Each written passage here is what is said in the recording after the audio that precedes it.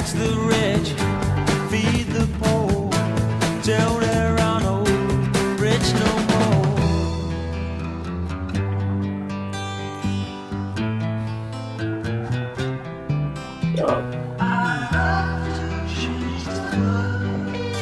You know, that song's, those lyrics were written over 40 years ago, all right? And, boy, you can see the progress since Alvin Lee penned those, can't you?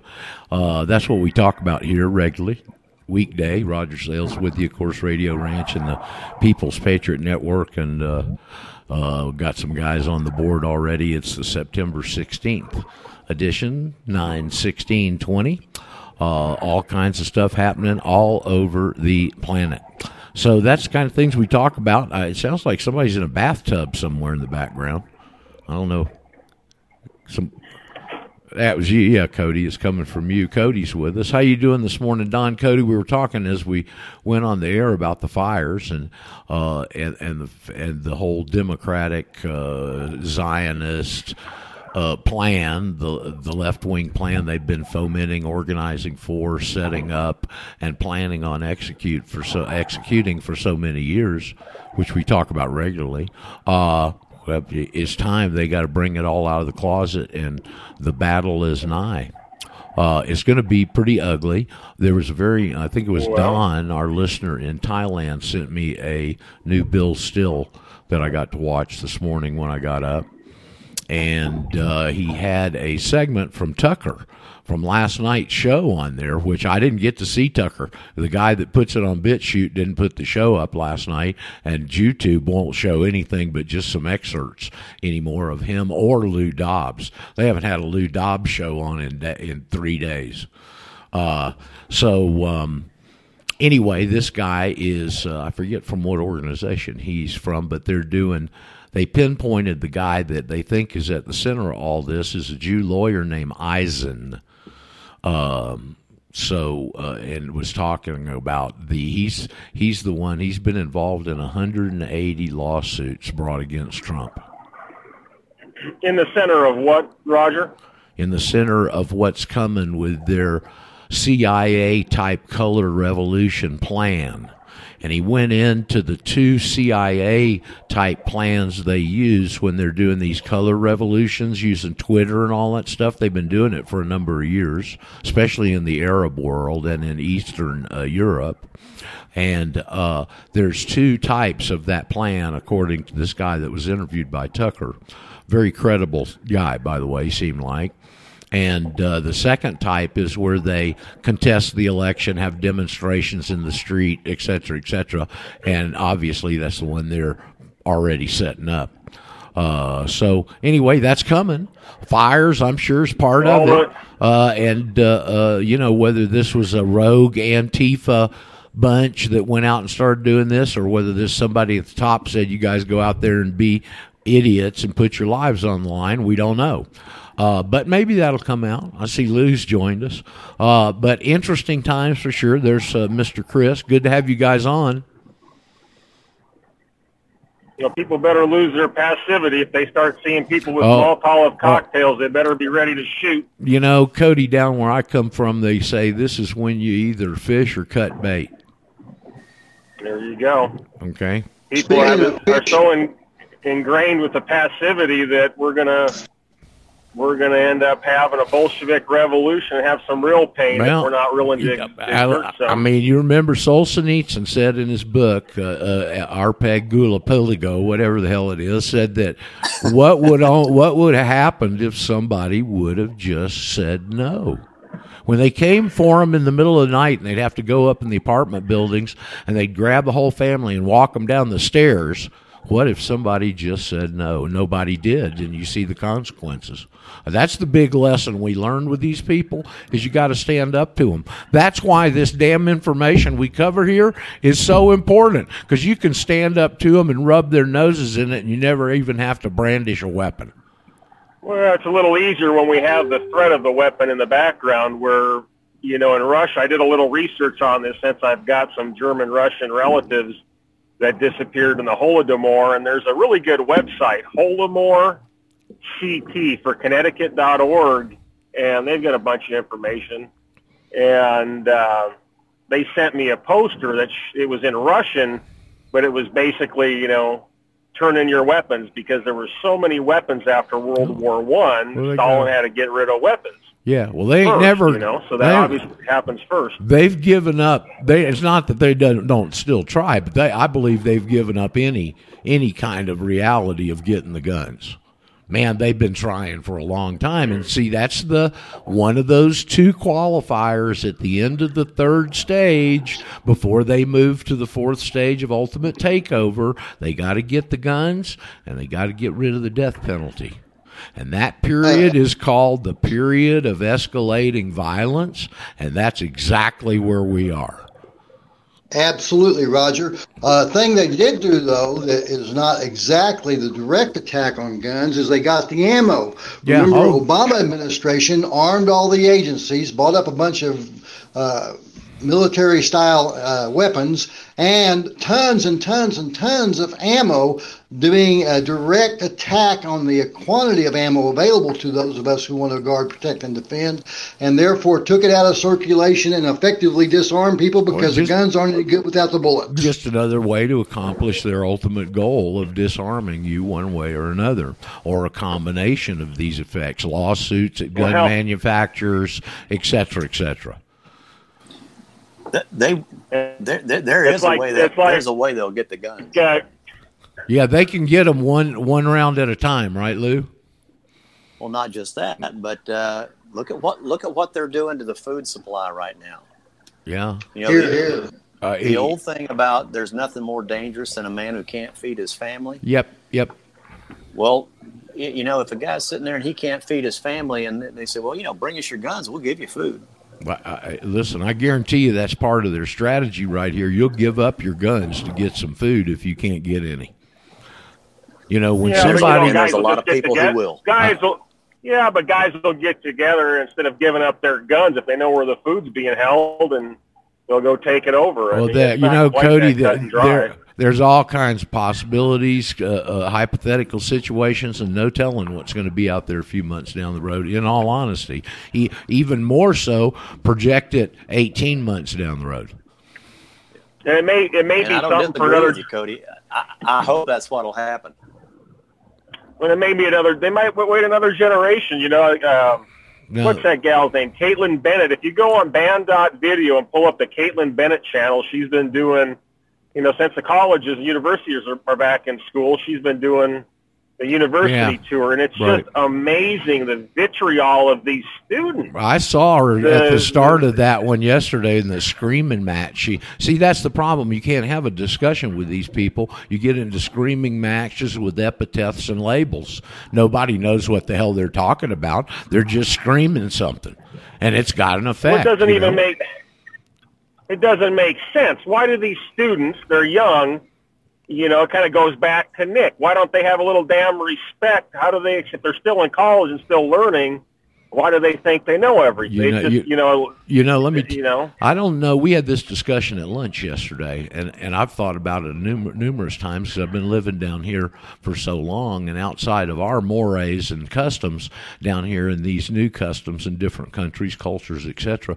And there's one thing that I've really noticed over the years, especially in that relationship I was in down there in Argentina, was that these children are not taught to have any respect for their elders. Okay, and that was hammered into me. And I brought up the other day, my old friend, my longest contiguous friend, is a guy I met coming out of the record business. We're still friends. We talk often. And Steve was telling me that his wife's sister's son is one of these, okay, and got into an argument with the grandfather and wrote the grandfather a letter and told him F you to his grandfather. And Steve had to step in because the guy doesn't have a father figure and pull him aside and said, hey, buddy, this doesn't cut it. You know, Roger, this is obviously the agenda of the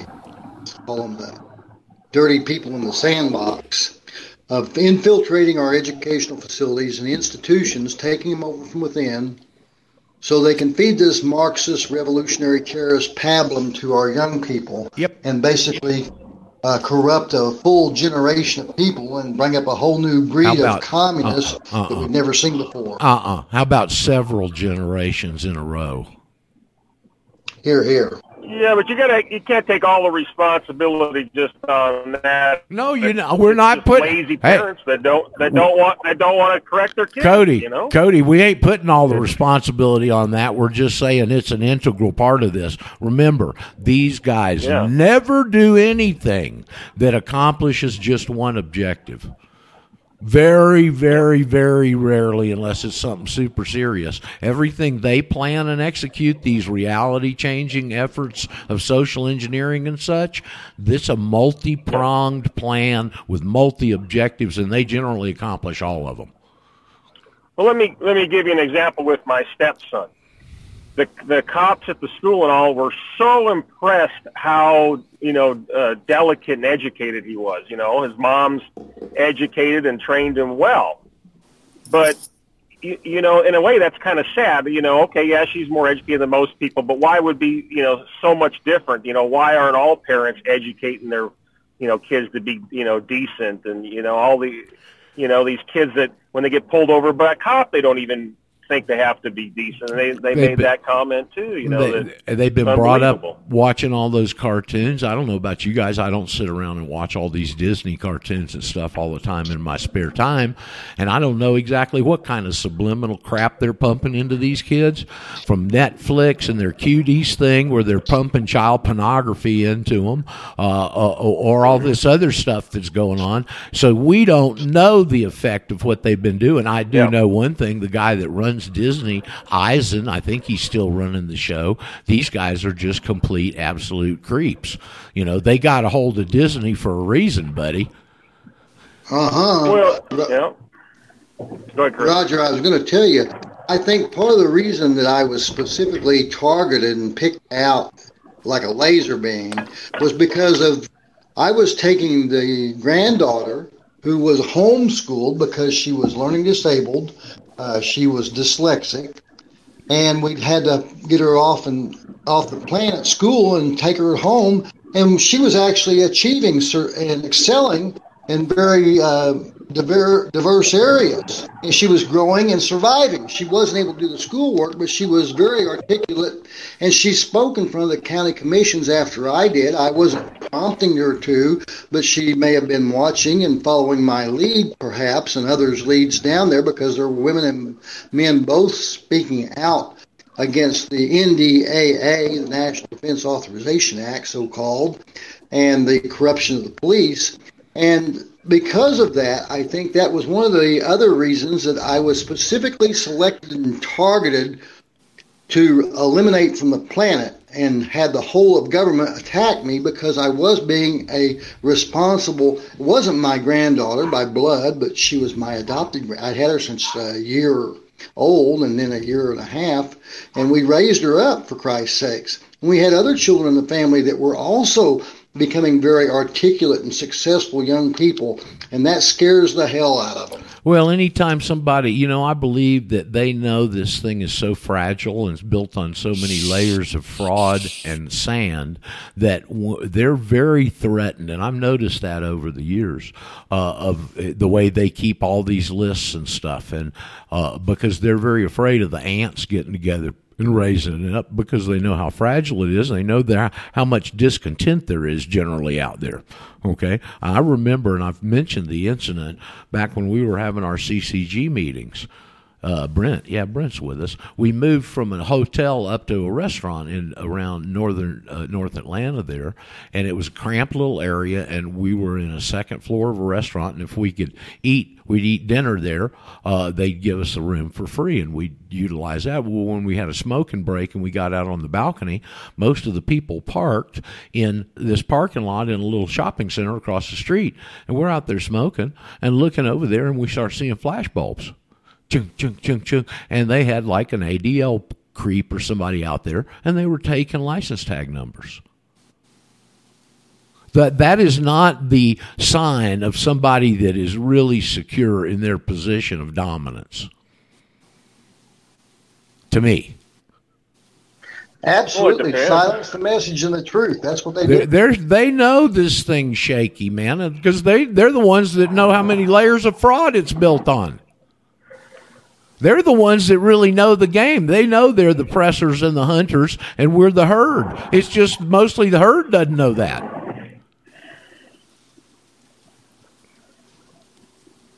So they're scared of it. That's why, again, let me come back. I'll circle back full around. That's why this damn affidavit is so important. Every time they receive one, they know a bunch more people know the whole game. You know, Roger, I'm going to turn off the shower because I fixed to get in. I got stuff I got to do this morning. But this is one of the points I'm making in this monstrous case I'm doing as a prosecutor, is that because I put in the affidavits, all notarized, on all the documents I sent to them, on, and they never answered, they directly and overtly, in spite of their best attempts, they aided and abetted a non-represented counsel. They committed unlawful practice of law by aiding and abetting myself to make my case because of U.S. versus Twill and Horton R. Pruden. Silence is acquiescence. They admitted my silence by not answering my notary. There's your King Henry VIII legal canon right there. Absolutely, and it's going to bite him in the butt. All of this is going to bite him in the butt. It's also in the Georgia codes. Yeah. Do what, Lou, about the Georgia silence that deems consent? Yep. That's actually in the Georgia codes. I'm sure it's in every state, but that's the one I've looked up. And the state of Georgia annotated code says exactly what Cody just whoever it was just said. Chris. Well, I mean, it's been a pretty well-standing legal canon since Henry VIII pulled it off. Thank God it's true, okay? And usually, as I've said, hit me last week one day. They deny everything, don't they? Oh, no, not us. No. I had to put the password in too many times, wipe the data on 27 phones. Not us. Deny. No. Man, when you file this paperwork, they just stand mute, buddy. You telling me this isn't powerful? If you got that in the back of your mind that this isn't powerful, you better rethink and look at the examples we've had over a 10-year period. This scares the woo-woo out of these people. They're totally exposed, top to bottom. No defense can they bring to the forefront except trying to fool you again with some kind of word trickery. Here's one parting comment before I get in the shower. This morning on Court News TV, Breonna Taylor, Benjamin Crump, the racist divider in chief, that's the approved one of the Bar Association, the SPLC, got her a $12 million settlement for wrongful death. She was the EMT that was broke in, warrantless murdered by the police, and she is the Benjamin Crump proudly proclaimed that she is the biggest settlement a black woman has ever got for wrongful death. Was that from the cops, from the SWAT team or something? Yes. What I city know was Benjamin Crump and his cronies quite well. They're from Tallahassee, Florida.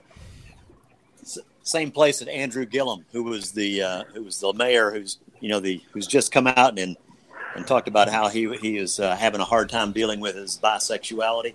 Who was almost the governor of Florida. That's a nasty Florida. bunch. Yep, you're right. Right out of the Capitol.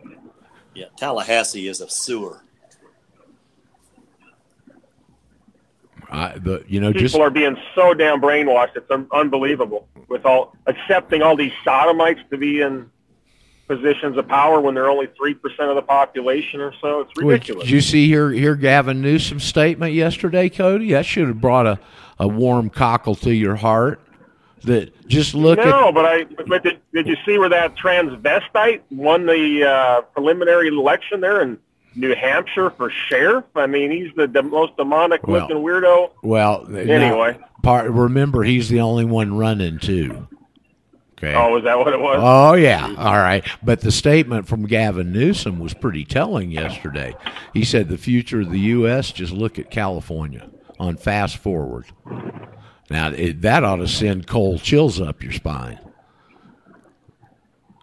He's probably the Antichrist. What was the story? I didn't watch it where Jim Cramer was calling Nancy Pelosi crazy? Did he think the camera was off, or was he just so offended by I have no idea what she was saying? I have no idea, but I rarely agree with Jim Kramer, but I do hear.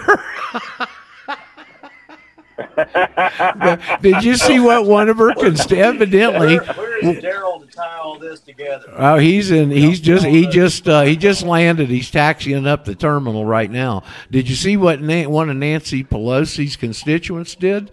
This didn't get much press, but I've seen it mentioned already.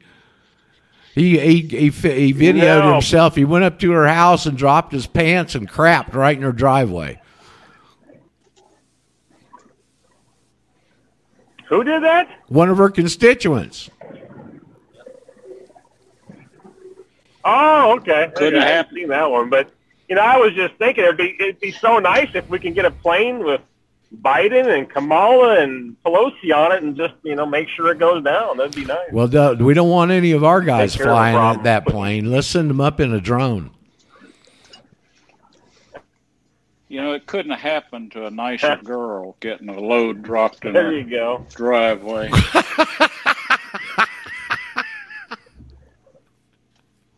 It would only have been more appropriate, Harvey, if it was when she was at the closed beauty salon getting her hair done. Yeah. I mean, The timing was off a little. Straight out of hell.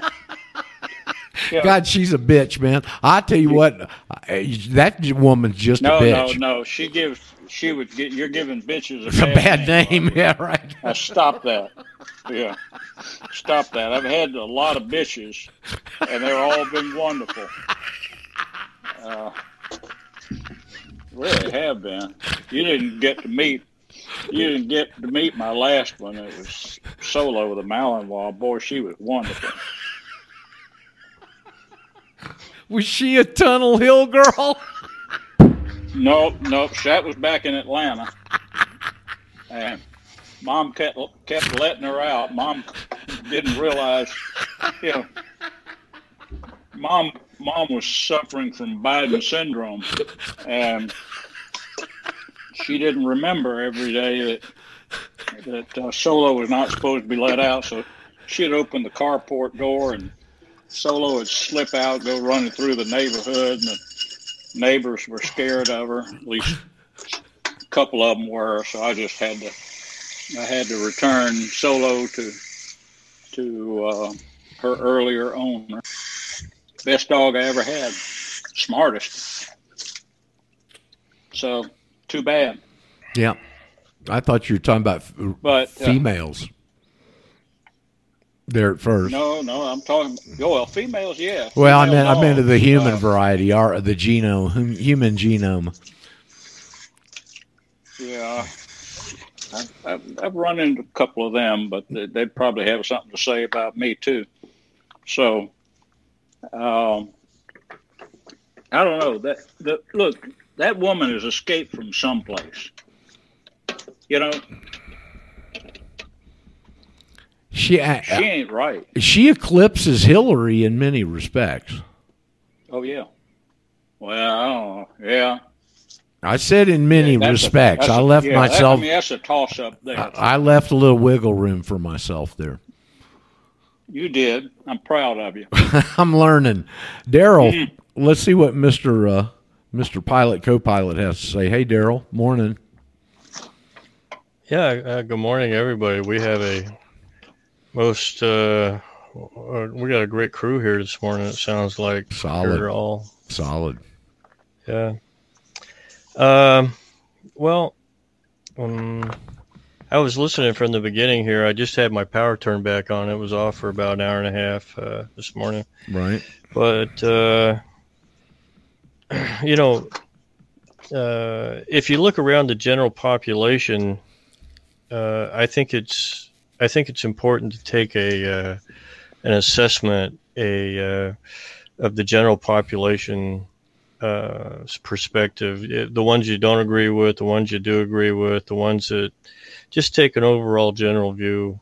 And the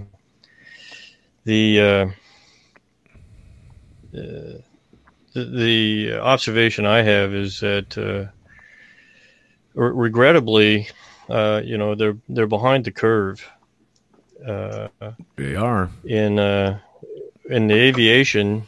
In aviation, of course, Lou's here, so he can back me up on this. We have this idea, this understanding in aviation when you're flying an aircraft that you don't want to get behind the power curve. And what that means is, in order to fly slower and slower, you have to add more power. Now, this sounds counterintuitive, doesn't it? In order to fly slower, I have to add more power. That's called the backside of the power curve. And it requires that you understand certain concepts.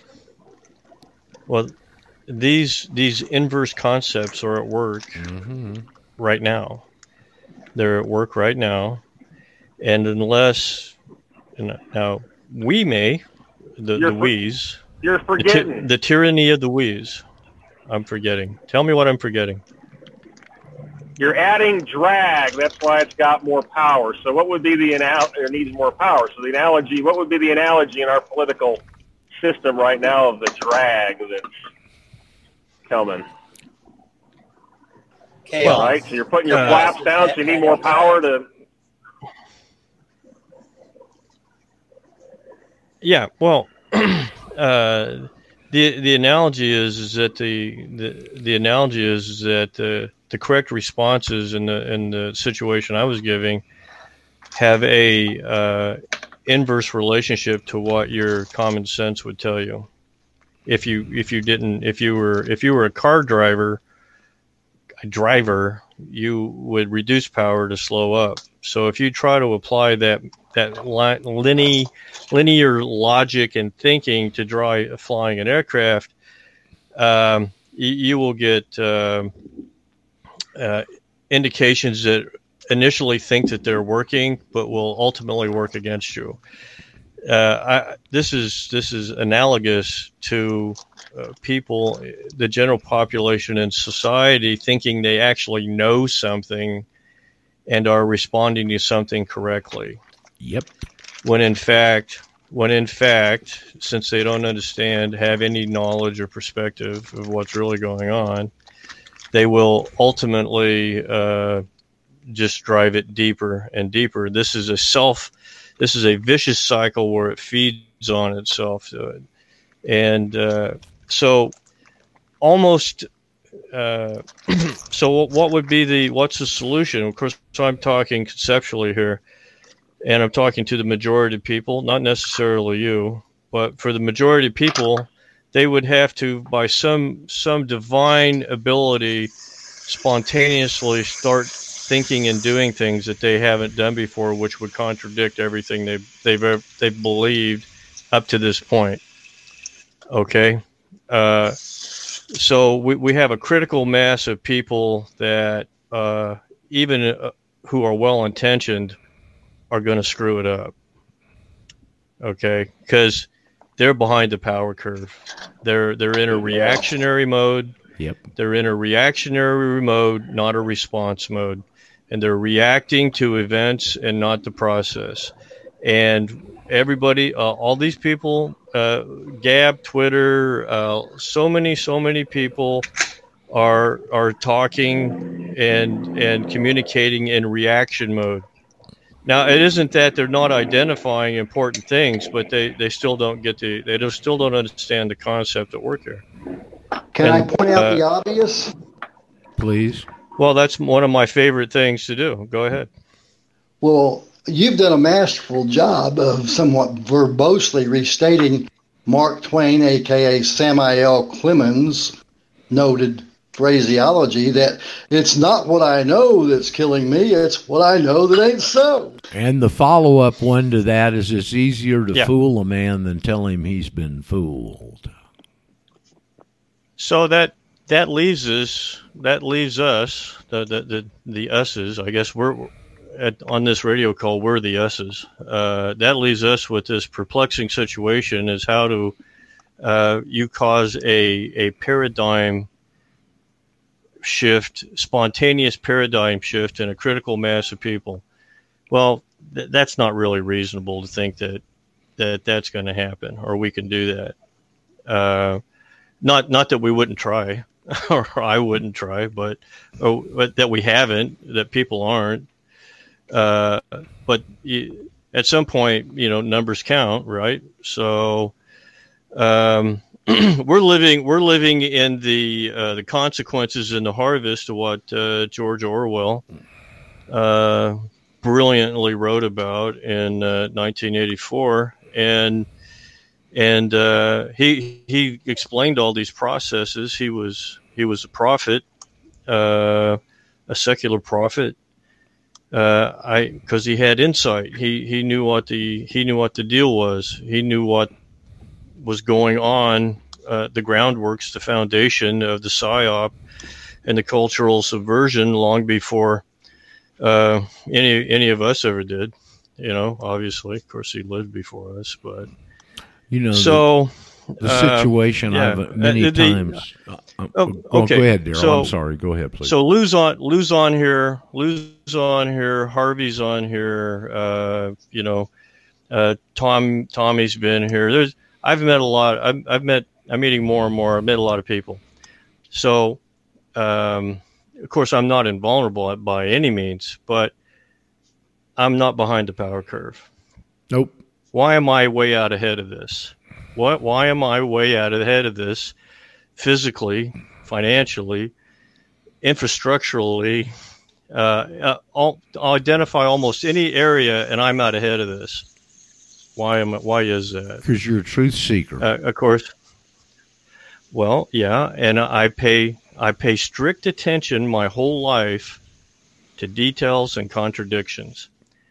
I have a contradiction sniffer, and I learned that from a very early age, because if you didn't pay really close attention to details, your drunk German stepfather would send you 12 feet across the room with his backhand. Okay, you see what I'm saying here? I learned to pay really close attention to how people talk, how they breathe. I was hyper attentive to my surroundings, and I learned to understand contradictions. Some people say one thing, they do another. Okay, and if you were raised in the Leave It to Beaver house, you didn't get that. Okay, you didn't get that by Father Knows Best and the Leave It to Beaver house. Well, I wasn't raised in that. Okay, I learned at an early age that it's a dangerous place, and you better learn how to protect yourself. And we have a society of effeminate pansy candy asses that have never had their ass kicked. Listen, I don't want to sound like a prick here, but if these kids had been my kids or my nephews, they'd have had their ass kicked a long time ago. Yep. All right. So so that's part of it. That's part of it. Okay. They've never experienced reality. They've been protected from it. And by the way, culturally, in the United States for the last 80 years, 90 years, the country's been protected by it too. This culture has been protected by it from the consequences and living a lifestyle that they couldn't afford. It was cultivated in a petri dish from hell, and there's a purpose for that. Sure is. Yes, there's a purpose for inculcating and manufacturing a situation where people aren't responsible. Well, what's that purpose? It's called dependency. Yeah. And codependency. And during that process, you're not in a situation where you're actually living in a reality where you have to produce in a viable way. You're always protected. Okay, this is what socialism breeds, and they understand this. Generationally, they understand this. I'm talking about some of the larger pictures or the bigger idea. because these bigger ideas have consequences like we're experiencing now. Sure do. So, yeah. So, George Orwell really nailed it. There's a couple of famous quotes of his. He has many others that are even more powerful in some ways, more applicable than his quote about the past, the present, and the future. Here's one. Here's a quote from him. It's a very short quote. It's out of his book, A Collection of Essays. He wears a mask, and his face grows to fit it. Now that's kind of big. Yeah. He's talking about wearing a mask. He only lived to be 47 years old. And so the reason, I'll stop here in a minute. Thank you for giving me a little room here. The reason I'm ahead of this, to the extent I can be, is that I've been studying history, anthropological and behavioral history, my entire life. Yep. I've been studying it, okay, and experiencing it, and not having been protected from it, okay, and people, good people, or Brett says there are none, okay, but the average, common, everyday, run-of-the-mill, everyday U.S. citizen, man, family, they're out here working, okay. They don't get it. No. They don't get it. They think they're responsible, but they haven't been. See, this is a problem. They think they have, because they were responsible by what they were told they were supposed to be responsible to, instead of what they should have been responsible to. And so now they're in shock. Okay, they're in shock, and they're dependent. And whether you're a Democrat or Republican now, or you identify that way, you're dependent now. You're still dependent on this thing called federal government and the agencies. And why is it somebody doing something? Yeah. Well, that's because since you were irresponsible and thinking you were being responsible, now you can't hold anybody accountable. And so, thank you for letting me go on. But I think you touched on a lot of really important things. We quoted Mark Twain a minute ago. Let me quote Alice from Alice in Wonderland, or the original title, Through the Looking Glass. If I had a world of my own, everything would be what it is, because everything would be what it isn't. And what it is, it wouldn't be. You see?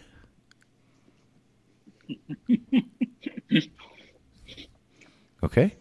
And that's the inverted world we live in. That's right. And the reason it's that is because it's all built on a dialectical concept. So everything is an opposite, just like you were talking about. The people were doing what they thought they were going to do, but it was the opposite of what they needed to do. That's the dialectical nature of the whole foundation of the scheme. And that's why understanding that is so damn important when you look at everything. NDAA came up a minute ago. Chris mentioned it in his what he said a minute ago. NDAA was in 2011. That's the thing that Obama signed on December 31st at midnight that made everybody a potential terrorist in the U.S. that could be jailed and named and everything else as long as they were citizens of the United States and residents. And it was about 4 or 5 months later, I look at a headline one morning, and Mr. Lieberjew, Super Lieberjew, had sponsored a bill in the Senate, and it had been co-signed on by Mr. Schumer, that the NDAA should also apply to U.S. nationals. Roger, It never got another co-sponsor, and it never went anywhere because they can't do that. Yeah, Chris? Well, the NDAA, the National Defense Authorization Act, actually comes originally from 10 United States Code 2358, the Strom-Thurmond National Defense Authorization Act of 1961. Old Strom. And then it was re-upped and stuff like 2011, 2015, and they haven't rescinded it. And basically, it is basically where the Homeland Security of Chertoff, son of Satan, comes from. And this came from Prescott Bush, is who the real deviser and maybe some of his entourage of the Kumo. All them traitor some bitches are culpable. The other general analogy I wanted to make, Daryl, is I've thought of it a couple of times. It's September now. Up in Alaska, this is salmon harvest season. Okay, and they go out there in those big boats with those huge schools of salmon, and they use what's called a purse net.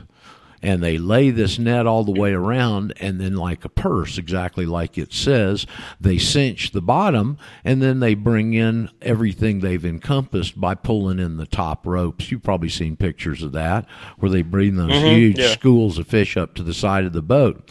Well, if you'll notice, some of them flip out over the net right there at the end, don't they? Yeah. If they get away, okay? The rest of the poor school is going to the cannery, all right? But those fish that had the perception and the opportunity and took the opportunity and took action, all they did, they didn't do too much. All they did is flip their tail. Boop! And they're out to see another salmon season. Same thing here. Same thing here, folks. Well, I sort of hit on the George Orwell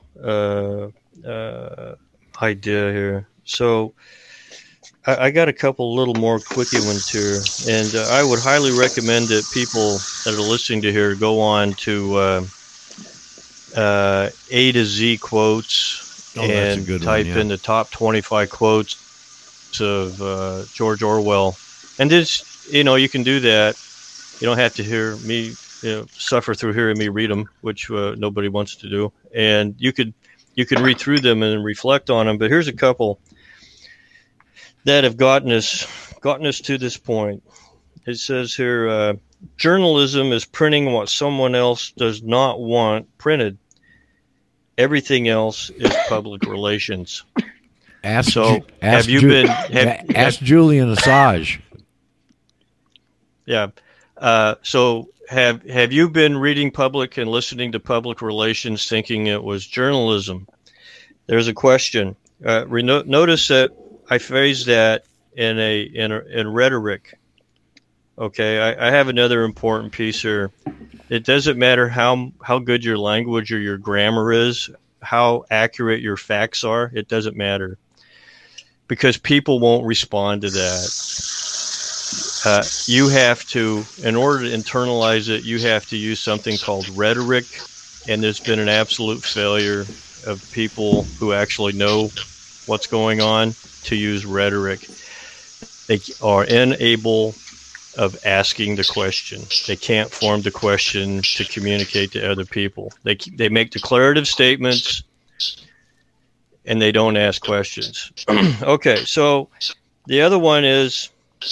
another good quote here is, one does not establish a dictatorship in order to safeguard a revolution. Okay. One makes a revolution in order to establish a dictatorship. Ding, ding, ding, ding, ding, ding, ding, ding, ding, ding. Daryl. Ding. Yes. If I may, two little points that you mentioned and kind of glossed over there without fully explaining. The Law of Rhetoric by Jean Paul Sartre exclusively, and there may be more than one definition for rhetoric, but his specifically said one must lie in order to speak the truth. And also, the doctrine of infer comes into play here, things that are inferred by things that are said but not printed on the page for those who are enlightened and learned to insert because they know what's supposed to be there. And when we talk about public relations, it's actually public sexual relations, mind fornication. Yeah.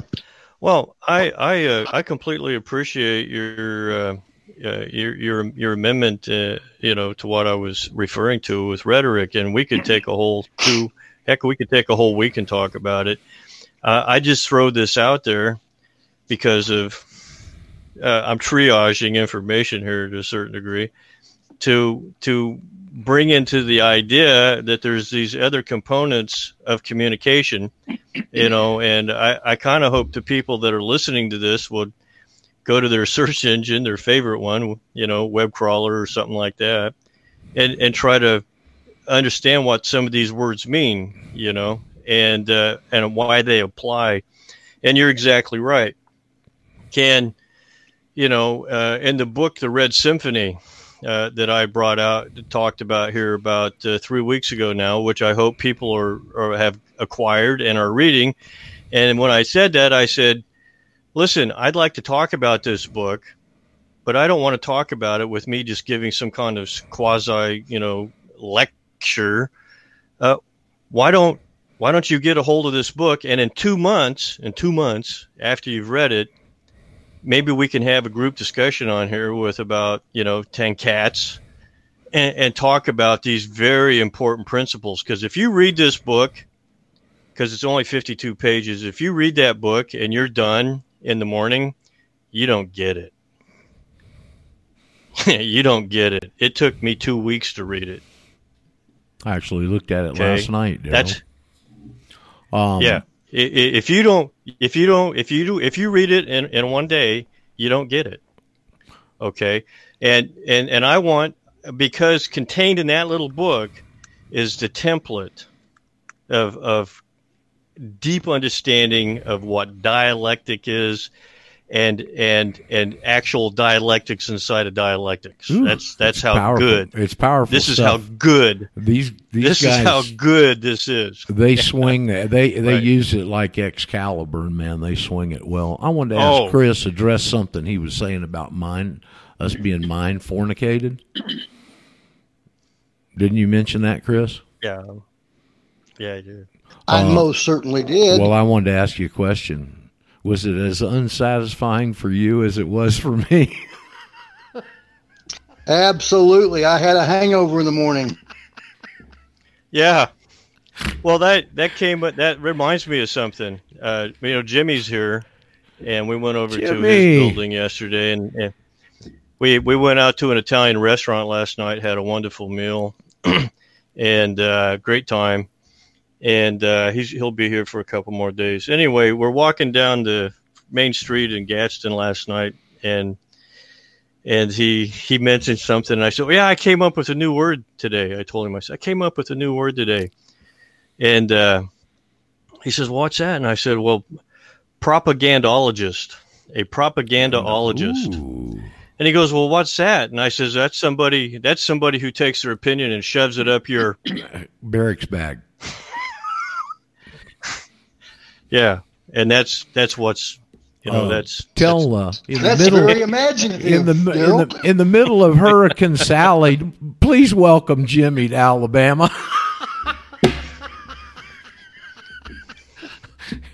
Tell him it's akin to La Nina.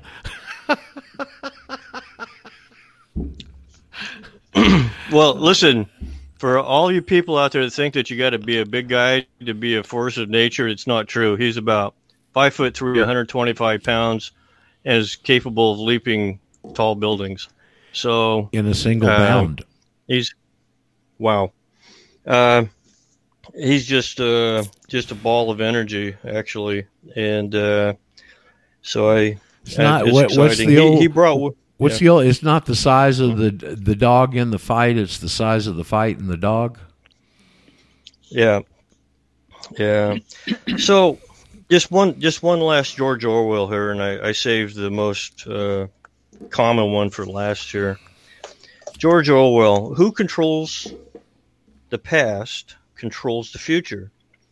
Who controls the present controls the past.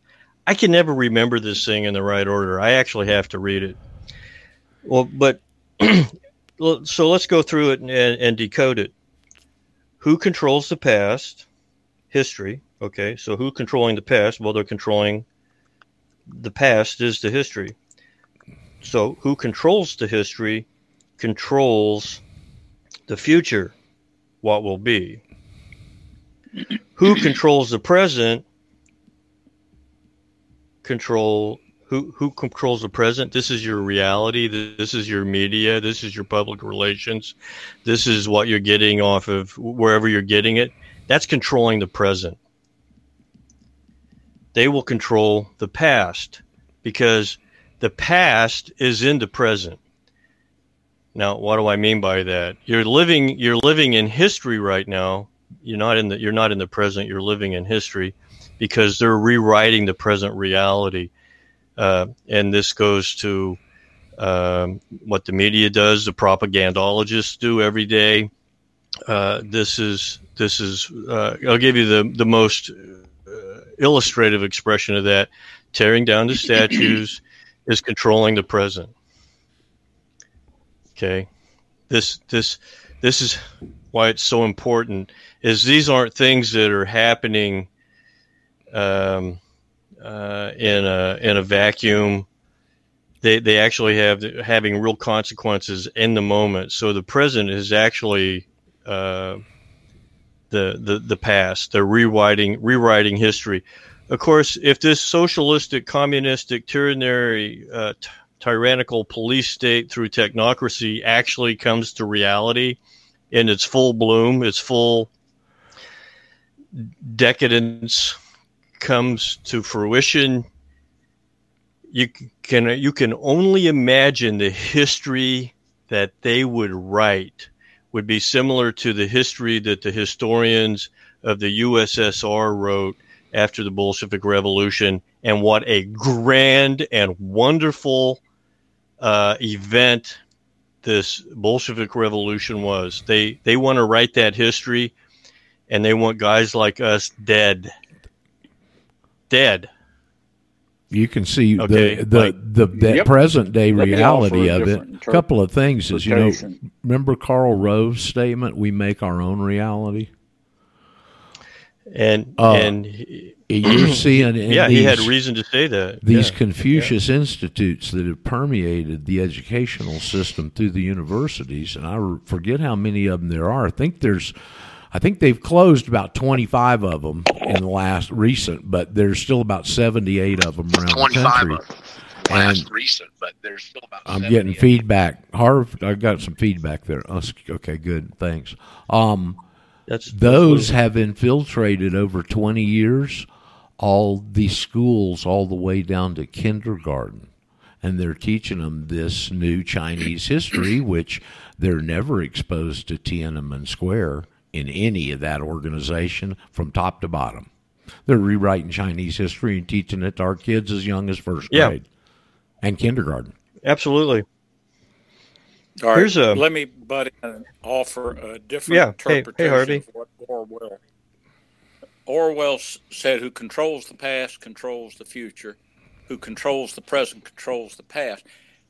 I would look at that a bit differently. I would say that what he's saying is whoever's in power today writes history the way they want, controls the past. Right.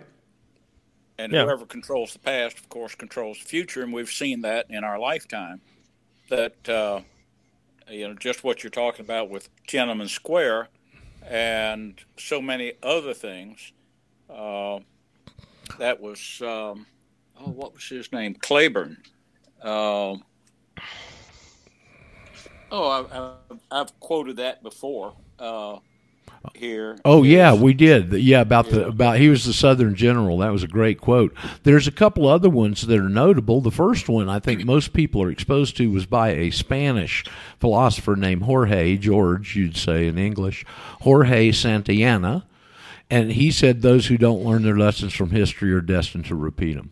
Jefferson had a comment on it, and he said, I know no surer way of predicting the future than studying the past. Of course, the Orwell quote, which we've been kicking around here, and then the one that you may not. Well, let me give the last one, Harvey, because you may not know this. This one was attributed to that great scholar, John W. Benson. And he said those who do learn their lessons from history can repeat it over those who don't in half the time.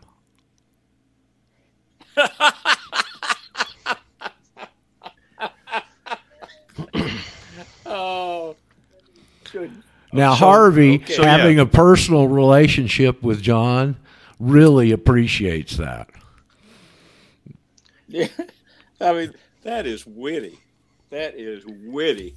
It is, but it's true. But really, if you understand history, all you're doing is studying human nature. And human nature is immutable. Yep. It just happened, over and over and over because we're still human. That's right. I mean, listen, we're kicking around stuff now that they were kicking around between Athens and Sparta. That's right. That's right. Yes. That's kind of a profound statement, and that should provide context for why we're talking about it. So when they're controlling history, when they're controlling the past, they're controlling the pretext for why they do what they're doing in the present. There's a pretext that they have to have. They recognize that they have to have this pretext. All right, and he has one other little quote here that I think applies to this very moment that we're watching and we're living through at this very moment today. He says, at any given moment, there is an orthodoxy. Is that synonymous with dogma? Dogma and orthodoxy? Yep. There is an orthodoxy, a body of ideas which it is assumed that all right-thinking people will accept. Right. Social media. Yeah. Without question. That all right-thinking people will accept without question.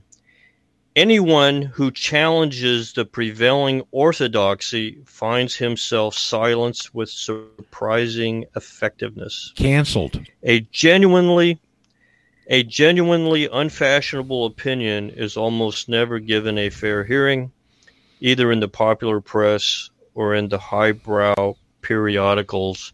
And I would go on to say in the peerage. And so what you see with these people wearing masks, where there is no call for it at all, none of it, it's all fraud. What you're seeing isn't communism or socialism. What you're seeing, and they haven't named it, and I think I've come up with another word for it. Maybe this word already exists, I don't know, but I'm calling it peerism. Social ostracism. Peerism. Social ostracism. And remember, when you said Solzhenitsyn, and Chris or you, somebody this morning was talking about Solzhenitsyn, and if they had only attacked these guys when they came up the stairways, all right? Understand that those people that were coming up those air stairways and dragging those people off were their peers. They were your friends, family, relatives, and neighbors. They were your peers. Lenin and Trotsky didn't go out on midnight raids. You get it? Now, this is why it's so important to have a really, really honest and accurate conversation about police and police force as the instruments and actuators and tools of power that's abusing. It's look how many these years. people. Look how many years these people. They've been taking forces from the U.S. and sending them and training them in Israel. Did you know that New York City had a branch of the Israeli police office open? Say it again. Roger. They had an office of the Israeli police open in New York City years ago. Oh, wow. Wow.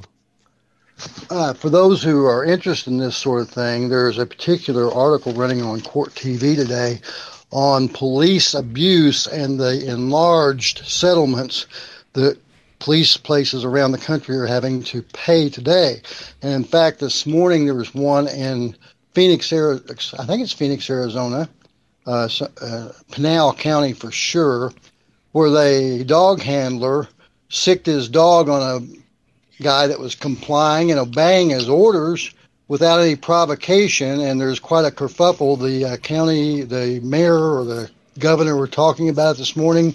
There's an investigation ongoing, and this rise of the warrior cop is very dangerous to America because they're really militant revolutionary terrorists masquerading as public servants and oppressing the people under their tyrannical abuse of this Bolshevik revolution that we're on the cusp of. They've infiltrated all institutions. They called it the Long March through the institutions. They've been after the police for years.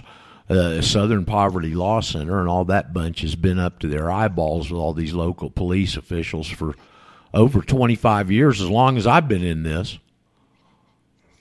Well, I've been asking a question from time to time of people for a long, long time, 20 years at least. And the question is this: have you ever known a police officer that refused an order because it was unconstitutional? Yes. Really? Jack McLam. Oh, okay. Richard Mack and Prince v. Yep, U.S. him too. Well, he was. They were sheriffs, weren't they? Yes, Mack was. Yeah, and McLam was he was just a sheriff's deputy. He wasn't a sheriff. Mack was? Mack was the sheriff in a small South New Mexico county, and he's the one that challenged the Brady Act and took it all the way to the Supreme Court on gun issue and won his case. He's out there running sheriffs. There's two groups, I think, now. There used to be, maybe they've combined, of all of these sheriffs around the country that want to be constitutional sheriffs. And Richard Mack heads one of those groups. He has for years. Constitutional Sheriffs and Peace Officers Association. Yeah, something, I don't know what the name is, but good guy. I've met him and his wife, had dinner with him numerous times in the Expo years, and he's a great guy.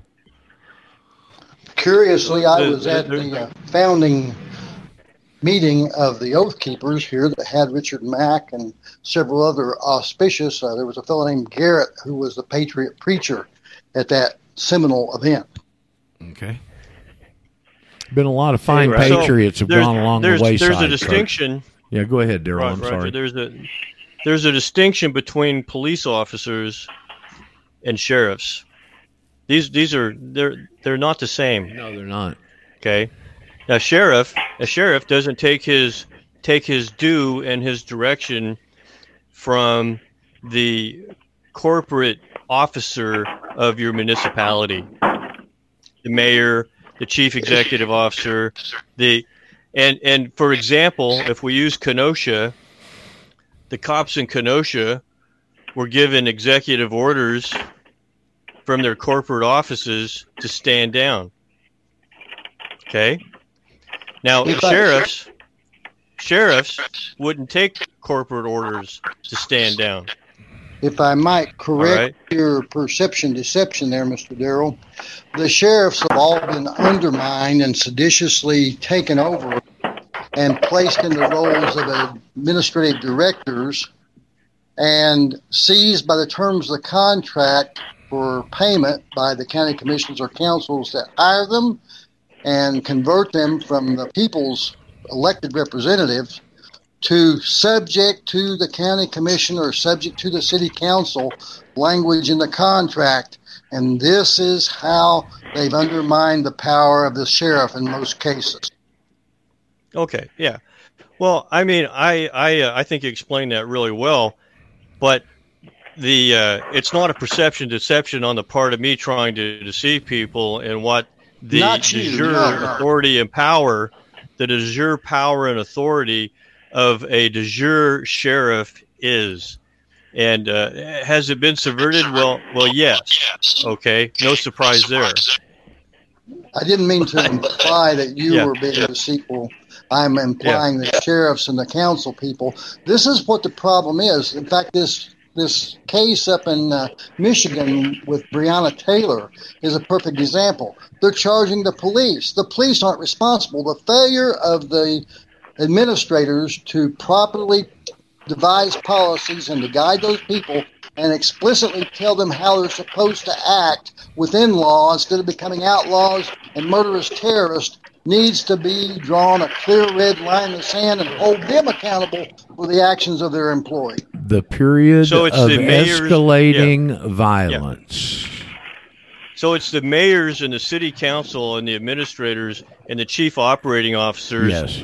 That are giving decrees, orders, arbitrary decrees and orders to, I'm going to identify them as tools. The tools don't enforce any law. Okay, they're not there to protect anybody. They don't enforce any law. They are useful idiots. They've been put in there, and you can see it around the country. They're targeted attorney generals and prosecutors, like Kim Fox, that chick in St. Louis, with the debacle there. And they've not only not enforced onerous laws against obvious crimes, but if those people were arrested, they turned them around without bail and stuck them back out on the street. I noticed Dennis has joined us. He must have heard the word Kenosha. Well, here's the dialectic. They put them back out on the streets because good protesters are hard to find, Roger. Well, you got to understand that. Those peaceful protesters are a rare breed. Y'all got to wise up, you know. Here's the dialectic, though. Here's the dialectic. The dialectic is, if somebody was to hear me condemning police, law enforcement actions and condemning it, which I do, they would then, in their mind, the general population, the good law-abiding, tax-paying citizen would say, oh, you must be a BLM Antifa supporter, Daryl. Well, nothing could be further from the truth. Okay, this is how the dialectic mind works. When you've been trained and programmed into it. Oh, you don't agree with me that you should have respect and appreciation and all these other flowery terms for law enforcement. Well, no, I don't. Okay. Oh, well, then you must be an anarchist. No. Yes, no, I I'm am. not that either. Well, they said I said Antichrist. Oh, okay. I said anarchist. Okay. Yeah. So no, I'm. There's this other thing over here called law and law of the land. I'm one of those. Oh well, I don't know anything about that, so go away. Okay, it either has to be this or this. Okay, this is how the dialectic is played in the general population's perspective. Okay, so people that I would want to help or support or have us be a part of actually would perceive me and some of the things that I say as an enemy. Okay, well, so be it. But that's how you split people minds off this. Make them ineffective. All right. So the sheriffs need. Yeah. Well. Yeah. Go ahead. This is Harvey. Yeah, I was going to ask, could I ask Roger to comment on an earlier topic? I know Roger hates to talk about this, but it's about citizenship. Roger, have you ever come across the quote by H.L. Mencken about the Civil War? I don't know that I have. I have run across a number of Menkin quotes. I've always really liked his style and the way he did things, but I don't know about that one particularly. All right. Well, this is what the one that I've got in the collection is the American people, North and South, went into the Civil War as citizens of their respective states.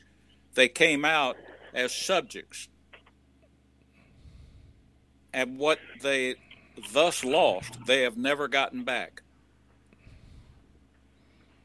Now, was that guy perceptive? Yeah, very. What? Except, he didn't know the greater part of the scheme, obviously. But, there was a number of decades there where the Jim Crow laws were in effect. And it was pretty plainly differentiated, I would assume, in those times when you had those separate facilities. For the political, now look, they weren't the separate facilities for color; they were the separate facilities for political status. Wait a minute. Explain that. I didn't. At that point they were all black, but what was the separate facilities for? It was because of political status. I think Harvey's question is meritorious, and my observation is before they were citizens of the several sovereign states.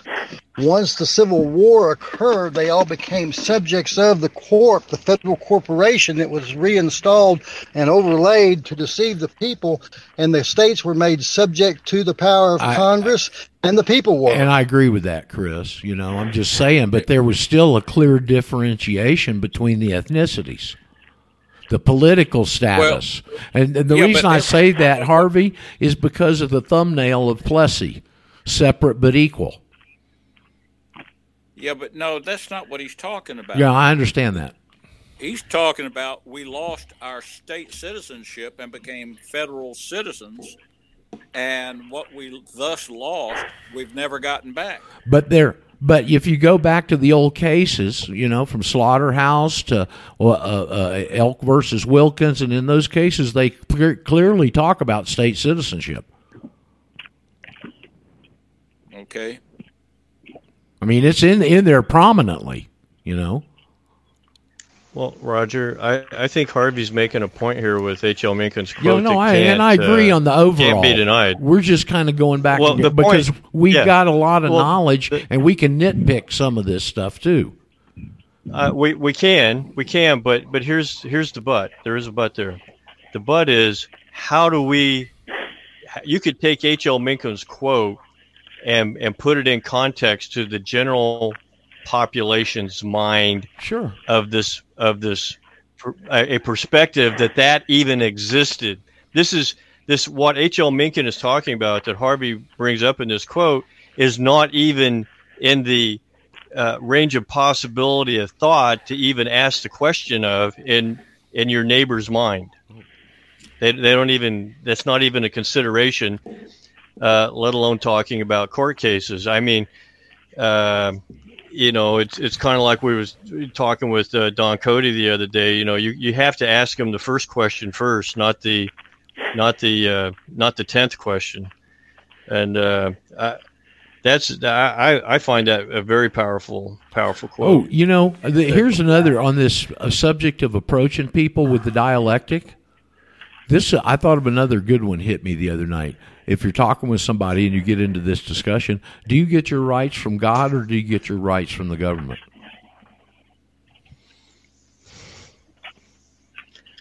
Well, that hurts. It hurts if you're a Christian.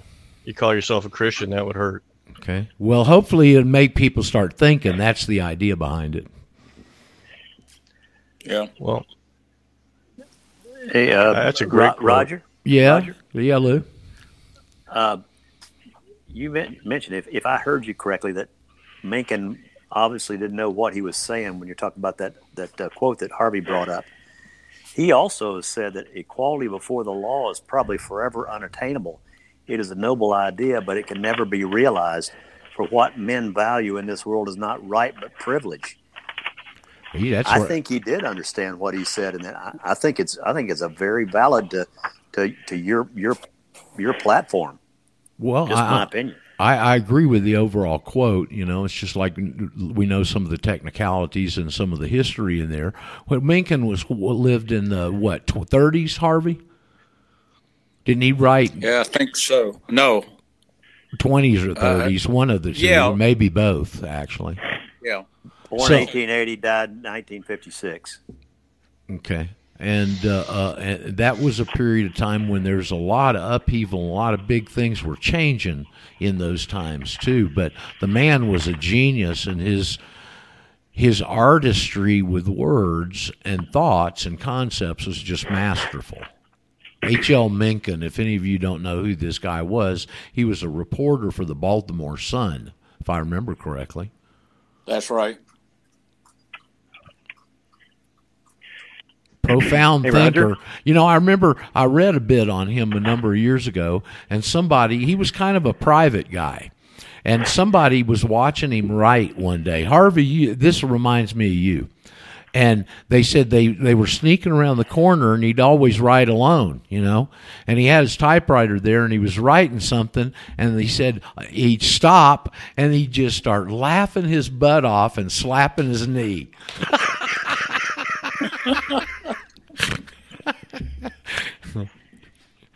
Hey, Roger. Yeah. Hey, finally. Hey, Sarge. I'm a little late, but I was responding to Harvey's question about police officers refusing to obey an unconstitutional order, and yours truly was well, not even close to being fired, but they tried to. I had a guy working for me who was going through some really rough times, and let him stay in my extra bedroom. And that's Jethro here snorting at me. But anyway, he ended up having some psychological issues and went to a mental hospital and that kind of stuff. And of course, they had to tell the department, and he got some time off with pay and that kind of thing, administrative leave. And of course, I come into work that night, and here's my lieutenant saying, I want all of his guns turned in by 8 o'clock in the morning, or you're in trouble. And I said, put that order in writing for me, please. And so, and he had already turned in his department-issued guns, and he had already handed me he only had one, and he handed it to me, and I had it locked in my safe, and no one could get access to it but me. And so I went in that night, and of course, have his guns turned in by 8 in the morning, or you're going to be charged with insubordination, and we'll recommend termination. And I said, real short, real diplomatic answer, no. And they, of course, then wrote me up and charged me with insubordination. And I went through the whole process and said, look, you have every right to require the department-issued firearms, but you have no right whatsoever to request or demand his personally owned firearms. I already explained to you that they're locked up and he doesn't have access to them. He will not have access to them until he's cleared by a physician, and all that kind of stuff. I said, you're violating his rights and mine by this unlawful action. And it went through the whole thing, and it, once it got outside the department, got to the mayor's office, the mayor looked at it and laughed and shot it down, ruled in my favor, and basically slapped the lieutenant upside the head. But I had those kind of things. I dealt with that stuff for 14 out of 16 years. And also, I had guys that, would work for me on shift trades, where one of my guys and somebody else would trade to work different shifts so they could have time off when they wanted it. And I had a guy that was a real hot dogger in the drug interdiction stuff. And one night he was working for me and stopped a couple of black girls in a car and wanted to search their car and all this stuff. And I was backing him up. And I was watching the whole thing, and they were, obviously did not want him going through their car. And I finally, after he'd been browbeating them for a while, I walked over and I said, ladies, I want you to understand something. If the stop is over with, he's basically completed whatever he was going to do as far as your traffic violation. I said, if you do not want him to go through your car, all you have to do is say so right now. We don't want him going through our car. I said, thank you, ladies. Have a nice evening. You may leave. And then I chewed him out. I said, don't ever pull that crap on my shift again. I said, they were probably hauling drugs too. But the fact is, he was violating their rights, and I'm not going to stand for that stuff. You're not going to, abuse citizens, even if they may be criminals. You're not going to do it on my shift. Well, Jethro agrees. We'll weed cops like you out of the system real quick. Yeah, that's the thing. They were pushing. All right, Jethro. Jethro agrees. Yeah, he agrees. He said, "You tell him, Dad." I was actually sitting in on. They were hiring. Jethro, stop it. Welcome. That's enough. Welcome back to Green Acres. Yeah, we were just out to the barn and everything. But I was sitting in on a deal where they were considering hiring a guy, and they came out and asked me, says, what do you think about requiring a college degree in order to hire somebody? I said, absolutely not. I said, we've had PhDs working here that couldn't even tie their own shoes. I said, give me somebody who's got prior military experience, or a good college educated or high school educated person with work experience. any day over somebody out with a college degree. I said, I wipe my butt with college degrees. Of course, they didn't like that because everybody in the room had a college degree but me. And I didn't. Say, Jim? Yeah, go ahead. Say, regarding civil asset forfeiture, did they tolerate this hot dogger because he brought in so much money? And then the next question is what was the Ohio policy? How did they handle all the civil asset? What's your personal experience with that? Basically, he was doing what he was doing because he learned it at the Highway Patrol Academy, and he made a lot of drug arrests, but a lot of them, if you really looked at things, were probably tainted because of a bad search, where he basically coerced somebody into letting them go through their car when they didn't have any authority to do so.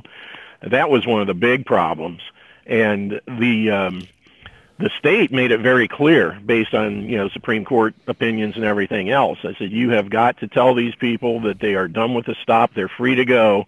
And then at that time, you can say, by the way, do you have any, or do you mind if I look through your car for drugs or stuff like that? Isn't that referred to as a Terry stop? No, Terry is a stop and frisk. That's a totally different thing where basically if they see somebody who doesn't fit in the community or something, they're looking strange, like they're walking back and forth outside a bank. And that's case law that came out of the East Cleveland area, which a lot of case law comes out of the Northeast Ohio area because they're like Gestapo up there. But the state actually did a good job of teaching people. It's the guys that just went off half-cocked and wanted to go after everything that even might be carrying drugs. That was the big problem. The civil asset forfeiture seizure, I just hated from the get-go. I remember when they first started that stuff, and one of our guys was put in charge of. He handled all of it, and I was talking to him one day and asking questions about it, and I said, "Man, that is flat out unconstitutional. I don't care how you put it. I didn't want anything to do with it." But we had a DARE, the Drug Abuse and Resistance Education Program.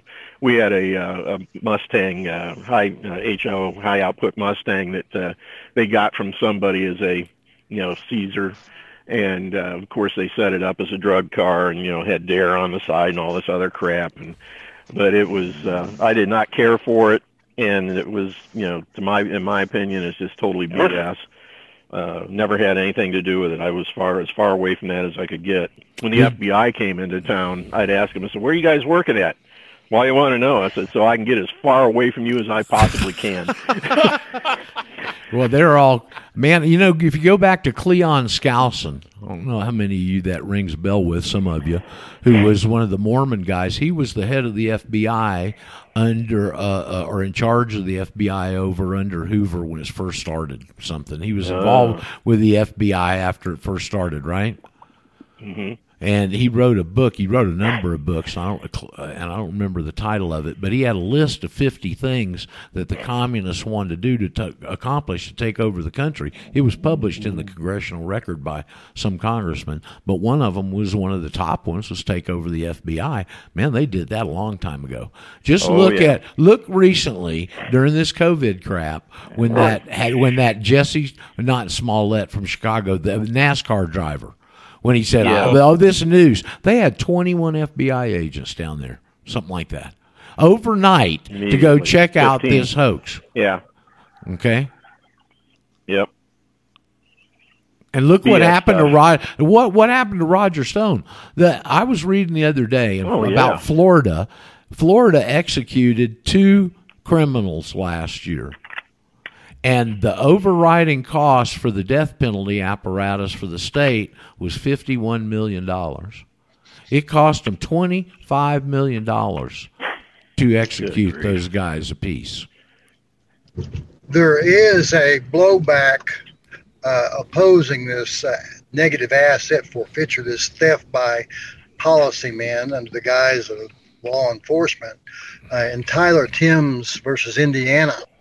And they particularly said that you cannot seize assets that are far in excess of the value of what the alleged violation or crime or fine is. But this is really, really a very sticky point that the pendulum has to go back the other way if we're going to return to liberty, because it's a First Amendment and a Fourth Amendment violation and a takings under the Fifth Amendment violation without just compensation. What about the guy that's driving a truck down, carrying cash to go buy plants in South Florida so he can come back up and sell them in the Memphis area? And he gets caught on the way down with all that cash, and the drug dogs can smell, believe it or not, cocaine on cash, and they confiscate the cash.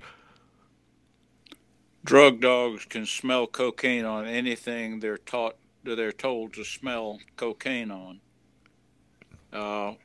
I was mentioning to my nephew, who is a criminal defense attorney, about visiting a certain friend who trains dogs for police work, and he said, "Oh, really? Does he train them for false positives?"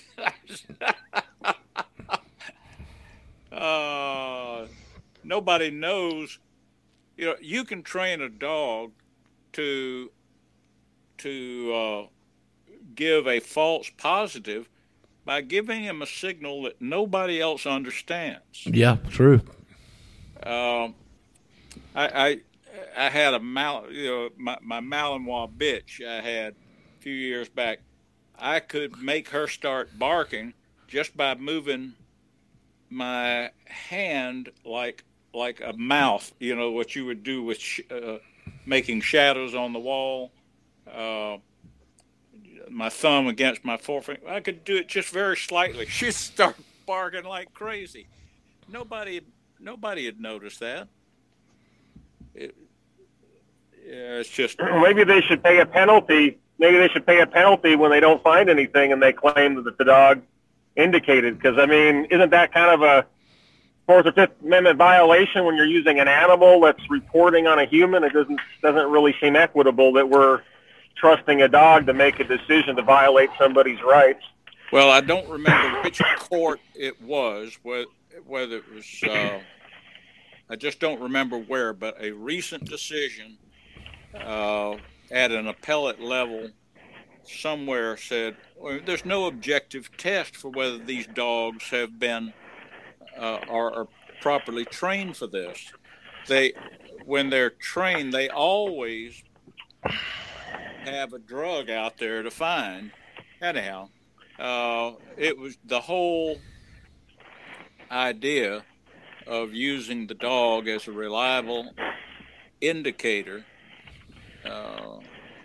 It was just thrown out of court. Cody, when they're Cody, when they're violating those rights, were they violating their federal given rights or their God given rights? Yes. And I had seen a video of this is several years ago, of a decent, he looked like a decent black kid there, and he got pulled over in Kentucky, Louisville area. You know, I think he turned wrong or whatever, and so they called the drug task force and all, and he had called his parents in the meantime, so they were able to observe what was happening. They were giving the cops hell that he was an honor student, all this stuff, and you know, they claimed that the dog indicated, and by the time they went through the car, they didn't find nothing. You know, so it's obviously abusing people, and I don't know why we should let a beast be making a decision on human rights like that. Let me jump in there. Ooh, human just for rights. the fun of it. Human rights. Having worked with canine units for a number of years while I was on the police department, you're right, Harvey. You're right. You know, you can train a dog to do something like that without any problem. The question is, it's up to the officers and the people training them. Our dogs were trained for search and protection and drugs, and I never one time saw our dog hit on something when there weren't drugs there, and that's the only thing you can go by. Yeah, is actual experience. That is a great testimony. Yeah, that's the only thing I can say. But I fully agree with you. There are guys out there that are looking for reasons to search, and they will do stuff like you're talking about to do it. Thank God we never did that on my department. It was just me and one other guy that handled the dog, and we would never dream of doing something like that. Jim, they didn't send you to Israel for training, did they? What's that? They didn't send you to Israel for training, did they? Absolutely not. Okay, good. Just checking. And Trevor Aronson's The Terror Factory, he talks about when Mueller was the head of the FBI, and they brought in Phil Mudd from over at I think it was the CIA, or it might have been DNI, but he brought in the dark side to the FBI, basically assimilating the FBI with the CIA, making them illicit force, basically using clandestine investigative techniques, which are completely outside scope and sphere and color of law because it's involved in espionage and counterterrorism investigation and counterinsurgency operations, special operations are running here in America. Yep. It's ugly, folks. Come out of her. You can come out of it. You can be the fish that flips out of the net. You know, when it comes to law enforcement, it's all about the individuals involved. You've got good people, you got bad people. That's what it boils down to. You know, one of the things you got to that weed the bad people out. That's the key. A guy that's coming to the forefront a lot politically, I've seen a bunch lately, and I kind of like him, is this guy, Senator Cotton from Arkansas. Have y'all seen him? Yeah, Tom Cotton. Yeah, he's pretty sharp. Guy. He wants to bring in some of this. He says, we got a problem with the police departments, and we need to bring in some of these things. And one of the things he suggested was being able to follow a bad officer. Yeah. Evidently, they don't have anything like that. And get a job with no problem. Right. Because the departments are afraid to put anything bad because they think they might get sued. And that's the problem. You know, I was involved with something like that. We had a guy that used to live next to me and worked in an adjoining community, and he was applying for our department. And I knew stuff from both when he lived next to me and what I had heard from other officers on that department. And they called me in and asked if, you know, what I thought about hiring him. I said, absolutely not. He's bad news. He's a lawsuit waiting to happen. And luckily they listened. But, you know, that's the thing. You got to make sure that people do what's right. Well, let me give another example, Jim. This guy just got convicted. Was that big mass murderer out in California that they never could find. And the reason they never could find him was because he was a cop and he knew what the cops would look for and set the whole scene up every time. Oh, you know how they found him? No. Genealogical stuff. Some old detective went back and started compiling all that stuff, and they ran it through one of these genealogical websites, and they could geologically track the people that got hits on that combination of genes, and they isolated his house and went and arrested his ass after all those years and all those murders. They isolate the family, so somebody in the family took a gene test, and then it was on one of those sites, and then they were able to backtrack to figure out who it was. Yeah, that's how it happened. Yeah. We had a guy in our department that was a peeping Tom. I mean, when I was first going through training, I rode with him one night and saw what he was doing. He had a big old set of 7x50 binoculars in his truck that he drove around with, and flat out told me, that's where you can go if you want to see some women undressing. You gotta be kidding me. And at the time, being a rookie, I kind of blew it off, but I never saw him actually do it. He just talked about it. But then a few years later, I had somebody in the community complain. They had looked out their windows. A woman, she was undressing. She looked out her window and saw him sitting out there. And she told me about it. And from that point on, I followed him around and got enough that I knew that she was telling the truth. And then I put the word out to the brass. And within a week, they caught him and fired him. But that's the kind of thing. If the police don't police themselves, they're asking for trouble. Yep. You've got to get rid. Nobody hates a bad cop more than a good cop. And thank goodness my department, most of them were decent cops. There were a few that, well, again, everybody knew about and you couldn't get rid of. Again, as we were talking about earlier, this goes back to Sparta and Athens and human nature. Yep.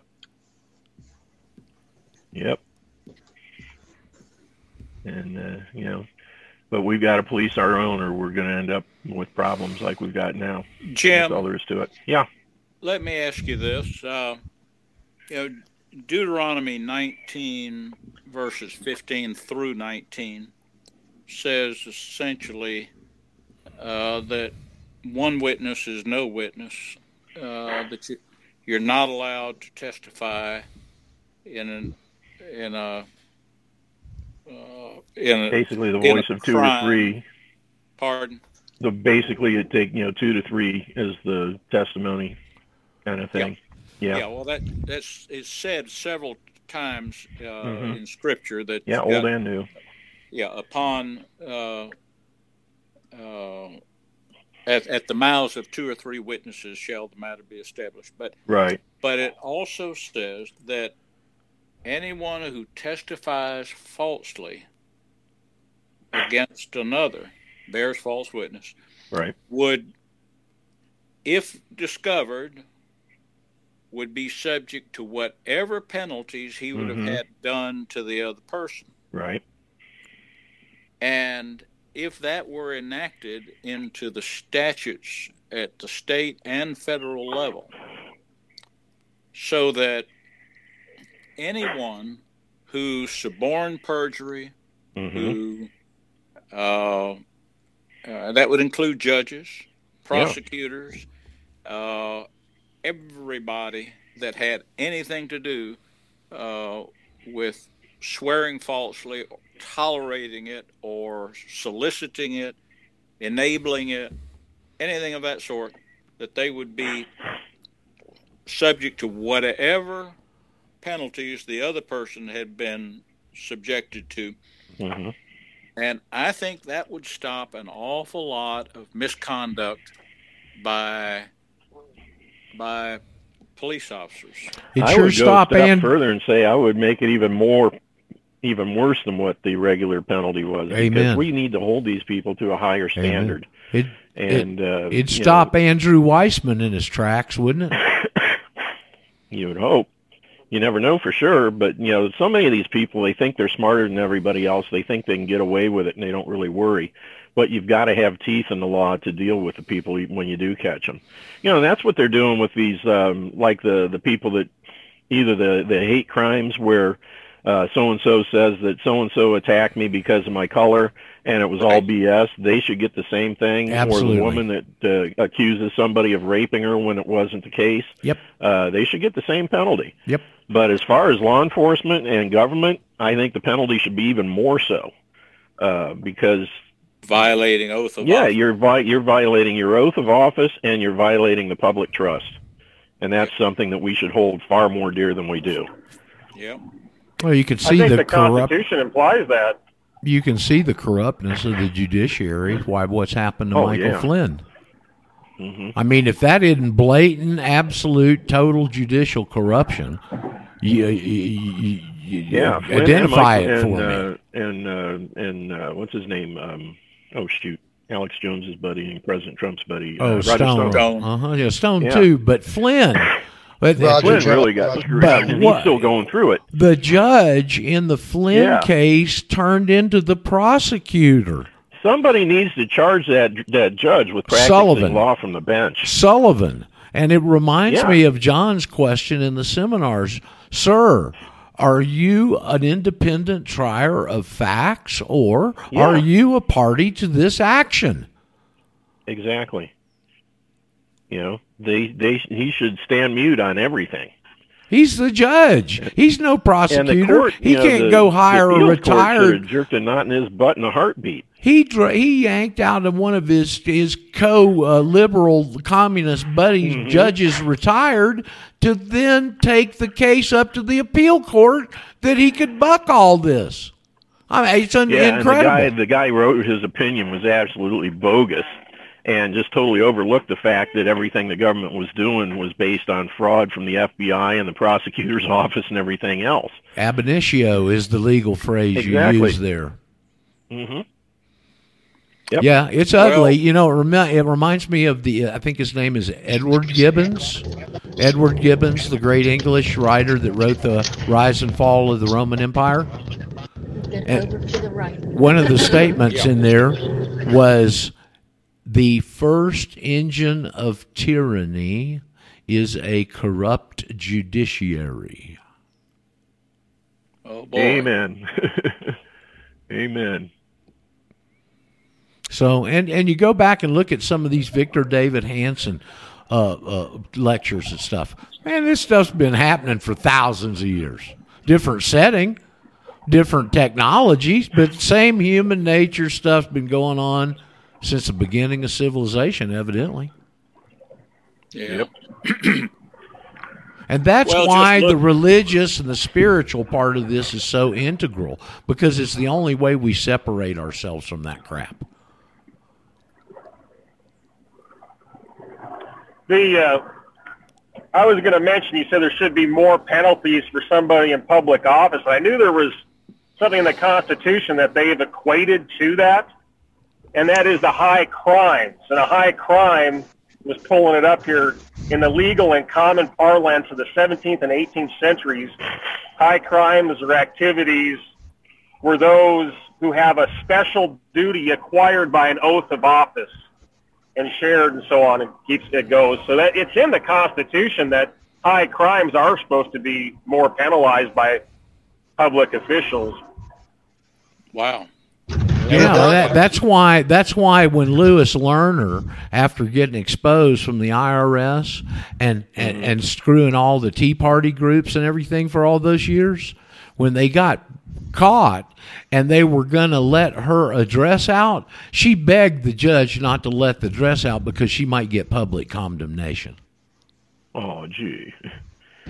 I've got a document that I'm putting into this monster case of mine that basically is from the DOJ and the DHS talking about Obama targeting conservatives and American patriots and people that love the law with a death wish, and his drone zone, murderous, I got a pen and a drone, I know how to use them, nonsense. And the doctrine of ultra vires is a good way to control the government because it invokes the doctrine of actio trimetus causa, treble damages. This is a phrase that I've heard thrown around an awful lot lately, and I always want to challenge somebody, but it's always these people on these authoritative videos that are throwing it around. And that's the phrase, the rule of law. We need to get back to the rule of law, right? Which law? Which law exactly are we getting back to? Yeah. Yeah, that's a big question, and we've been bringing that up here for years, Roger, is when they talk about that, whose law and what kind of law are you talking about? H.L. Menkin here, another quote from him. You might like this, Chris. A judge is a law student who makes his... I'm sorry, I misquoted that. A judge is a law student who marks his own examination papers. and we obviously have a systemic conflicts of interest associated with people who, as Cody was talking about, are committing high crimes. These are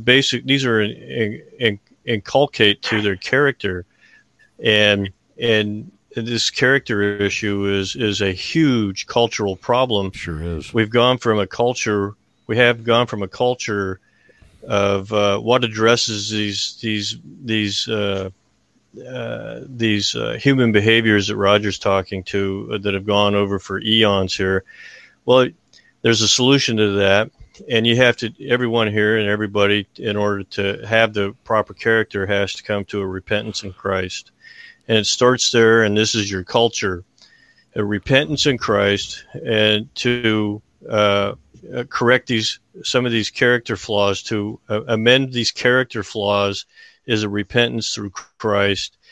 And if we are going to live in a culture where homosexuals, communists, atheists, Satanists are in charge of their rule of law, then this will just be a continuing vicious cycle. So there is a starting point, and it's in this repentance through Christ. And this is the only thing that keeps me even remotely viable. Is that very thing, and the application through that culture and the people that I interact with and work with on a daily basis. So we have a culture that was supposed to be associated with this thing called the Constitution and this history and legacy of who the American people thought they were supposed to be up to this point, which was a culture that provided a rule of law and a means by which the good was made easy to do. It promoted the good. It made the good easy to do. And now we have the inversion of principles where the bad is easy to do and the good is hard to do. And we have this total inversion of principles. So whenever you're dealing with inverted principles, you have to understand straight up, you're dealing with a satanic spiritual operation, and this is throughout the entire legal system. And as you guys so well illustrated, is wrought throughout the entire structure of social administration. We were talking about the judge aspect of this, the importance of the judiciary, and I remember, I think Brent brought it up, and I believe the book was Raoul Berger's Justice Through, I'll think of it in a minute, but it was one of these books of some scholarly guy that had association with the Supreme Court, and one of the things he brought up, the transition, the change from up to down, was back in the older society, they used to choose judges from out of the society. They would get successful lawyers and stuff like that and appoint them to judgeships. And they changed through the transition to where they're plucking judges out of the federal government and sticking them in judge positions where they've got a vested interest. Vested interest. Yeah, well, their retirement, they've been in the government with all their socialist buddies. They got all their unions to protect them, all that stuff with that mentality, and they stick them in a judgeship instead of somebody who's out dealing with reality every day. Well, here's a good motivator for good cops to ignore bad cops or actually perform illegal orders. Is a big motivator here, and this is a good place to attack them at some point in the future, if there is one. Their pensions. You attack their pensions. Okay, yep.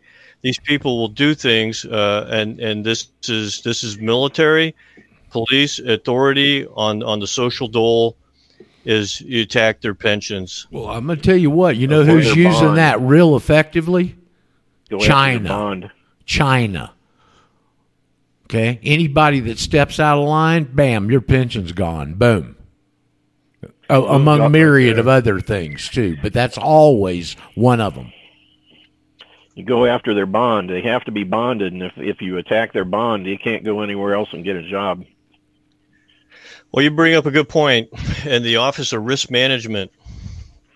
And the Office of Risk Management, that where these people you can go after them. I'm not exactly sure exactly how that works. Chris probably has a lot more insight into that. What say you, Mr. Cave? He's feeding the dog. He's taking care of the dog. There have been people that have done that in the past. You got to go through a real procedure and default them and all kinds of stuff. And it's a legal pain in the butt if you're ever doing that kind of stuff. If anybody that's done it knows, but people have done it before contest their bonds. Yeah, I'm going to jump off so I can get ready for my show. Okay. I'm going to be talking about the case in Ohio that's been filed against the governor and the state for all the crap that they've been pulling with COVID-19. Started on it yesterday, and it is a beauty. Well, don't forget to drag in the Pennsylvania ruling from this week. What's that? Don't forget to drag in the Pennsylvania ruling from this week. I talked about that yesterday, too. They attacked it on purely constitutional grounds, and ours is going on constitutional and scientific. Okay. Yeah, Dwayne. Who's trying to get in there? Or Daryl, I mean. It's Daryl here. Sorry. Before you go, since you're going to talk about that, I had one more little thing I wanted to point out today before we end here, which is the reason why when the second wave comes, people why the second wave will come. We know it will come, and why will it come? And it's a rhetorical question. And the reason it will come is because you acquiesce to the first one. That's right. Exactly. Okay. And you have to draw this out in people's mind, is that there will be more and more and more because you are complicit. Mm-hmm. They will push and push down and seizing kids because one or two of them tested positive. They will take presumption and push it to the limit until somebody stands up to them. Exactly. That's the level of tyranny you're going to get, whatever you'll accept. And just think about it. They're pushing presumption and all this stuff. The teacher out in California, they're doing all their Zoom meetings that says, I don't want the parents listening to what I'm teaching their kids because they're teaching them how to masturbate and stuff at 7 and 8 and 9 years old. Yep. Well, all right. One more thing. The AI, artificial intelligence, is monitoring all the Zoom and all these meetings and all these live streams. All these online schools are being monitored and observed and data loaded by AI. Well, what's the point of that? Well, the point of that is in 2 or 3 years, AI will have learned enough and know enough about all the subject matter that they want to have taught, that is being taught at all grade levels. And everybody will be inculcated and indoctrinated into online teaching, and it will all be AI teaching it. It will look like somebody's there. It'll look like there's a professor, but it'll be AI driven. I'm predicting that. Come out of her, my people. Come out of her. Yep. Get your kids out of public schools and homeschool them. That may be one of the big blowbacks for them is the people that have realized something's wrong and start homeschooling their kids out of this. The numbers are going up, but just not high enough or fast enough. I'm getting ready to have a stencil cut for the back window of my car, and it will say, if you hate your children, send them to government schools. That's a good one. That's good. Yeah, I like that. Or you're a bad parent if you send them to government schools, one or the other. Well, that's another thing that Trump's bringing and really pushing is the school choice thing to get people out of that downward spiral. How about public schools as child abuse? I liked it when California threatened to close the schools. He said, "Okay, we'll just pull all the funding and give it to the charter schools." Yeah. They lit up like a Christmas tree. Let me tell you what. This guy's poking them with a cow poker every time he gets a chance. And they fall for it every time. Anyway, I'm out, guys. Thanks, Jimbo, for your contribution today and Thank your first-hand knowledge, Take buddy. Care, guys. Have a good show. Y'all stay great. tuned, and it's transition over to Jim here when we end in a couple of minutes. Any loose ends anybody want? I saw Dennis pop on for a minute, but I don't see him now. I didn't get a chance. Harvey, are you still here? Yeah. Yep. What was that case? What was that case we were discussing the other day? I brought this up on Roger's show yesterday. You weren't here, and I couldn't remember it. About the church school that when she brought the lawsuit against them for discrimination, it did not. It was thrown out because they were not incorporated. Therefore, they were not under jurisdiction. Oh yeah. Where did we see that? My old brain is not running. I was up all night. I haven't had a minute of sleep. Well, that's the reason the feds can't enforce any federal law down there in American Samoa is because it's the only unincorporated territory in the system.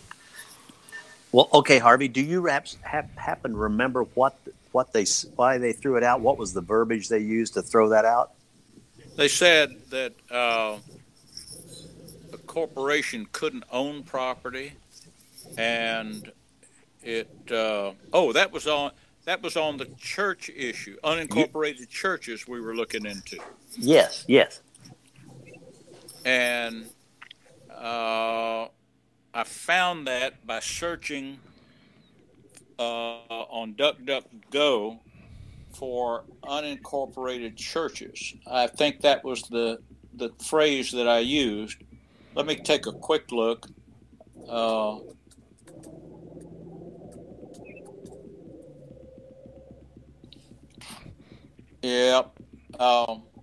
Well, if you're a granting of a corporation has to be from an authority.